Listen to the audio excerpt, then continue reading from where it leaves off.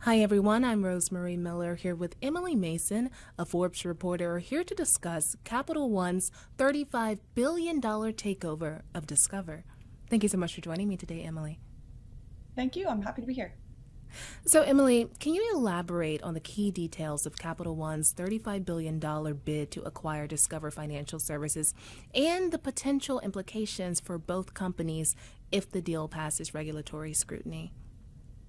Yeah, of course. So Capital One is the fourth largest credit lender in the United States, and they are proposing to acquire Discover, which is the fifth largest.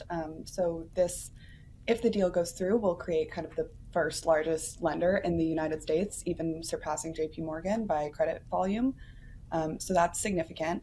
And then the part that my story kind of focuses on more is that Capital One will also gain control of the Discover network, which has some really interesting implications for them.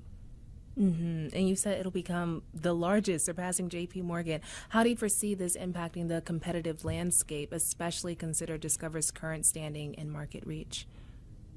Yeah, I think some people are really concerned sort of about the consolidation in financial services, and particularly in credit lenders. The CFPB put out a report the other week saying that the largest credit lenders kind of charge more fees than the smaller ones, like community banks or even regional lenders. So there is some concern on that front, especially following Silicon Valley Bank's collapse and consolidation, like JPM buying First Republic. So I kind of see the concerns there. But on the network side of the business, this really stands to actually increase a lot of competition. So Visa and MasterCard really kind of rule the roost when it comes to card processing in the States. And then Amex and Discover are kind of distant third and fourth place when it comes to the network. But with Capital One coming on as an issuer for the Discover network, it really kind of makes it a more formidable competitor. So, could we discuss the issues with the FDIC and the student loan applications? I mean, how might these challenges impact the overall success of this integration of companies? I'm not super concerned about the that kind of piece of it. I think if the deal goes through, Capital One might like Discover and the FDIC came to a consent agreement. So if there's a fee attached to that settlement, then Capital One will likely have to pay it off for the deal to go through. Um, but I don't imagine it'll create any huge issues. hmm And Capital One emphasizes gaining ownership of Discover Card's network. How significant is Discover Card's network in comparison to industry leaders like Visa or MasterCard, American Express? I mean, what advantages might it offer to Capital One? Yeah, so that's actually a pretty big question. Just kind of to set the stage a little bit. Like Visa and MasterCard are kind of the two leading networks. They're both what's called kind of open networks. So thousands of issuing banks like create cards and use their networks to process those transactions, versus Amex and Discover are called like closed network banks. So with both Amex and Discover, they are both the issuing bank and the network processing the transactions. And that sounds really confusing, but it has some pretty important implications.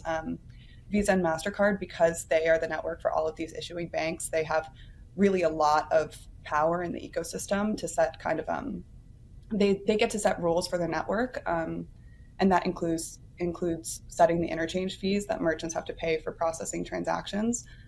Discover and Amex are not subject to the fees that Visa and Mastercard use, and they are also exempt from this law called the Durbin Amendment, which caps how much Visa and Mastercard are able to charge, because there were kind of some antitrust concerns around that.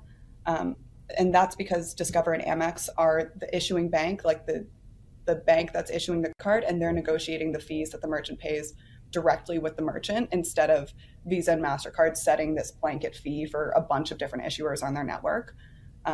So that is really significant for Capital One, because they kind of stand to make more money on merchant fees if they are the ones directly negotiating with the merchant.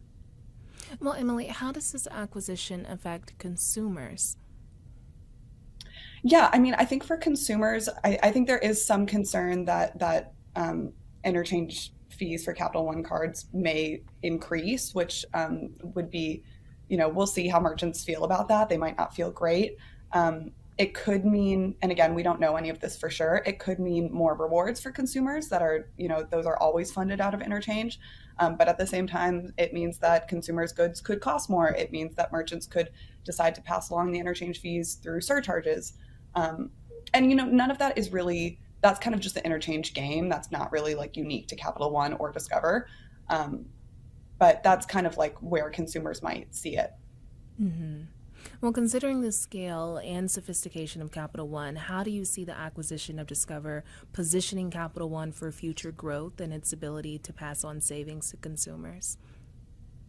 Well, I think what's really interesting about what this means position-wise for Capital One is kind of how they compete with the other big retail banks. So like Wells Fargo or Bank of America, that interchange cap that's set by Durbin, there's a proposal to lower it even further, and there's kind of some thought that that might just keep getting lower and lower and lower, and that'll kind of keep eating into the bottom lines of these banks that issue cards on Visa and MasterCard networks versus Capital One. Like if they're able to set their own fees and they're not subject to that Durbin cap, like their advantage kind of just keeps growing and growing and growing as the cap gets lower and lower and lower. And that could really change like the retail banking dynamics. Like if they're able to offer better rewards, if they're able to offer, they already offer like no free checking accounts and things like that. So that's really kind of the significance as in terms of like positioning Capital One. Well, Emily, is there anything else on your radar regarding this acquisition that you believe should be on ours? Yeah, I think this is a story that's kind of just going to keep on giving. We're going to be able to see how all the different players respond, and of course, we have to see if it gets through regulators. So I'm excited to keep following it. Well, thank you so much for joining me today, Emily.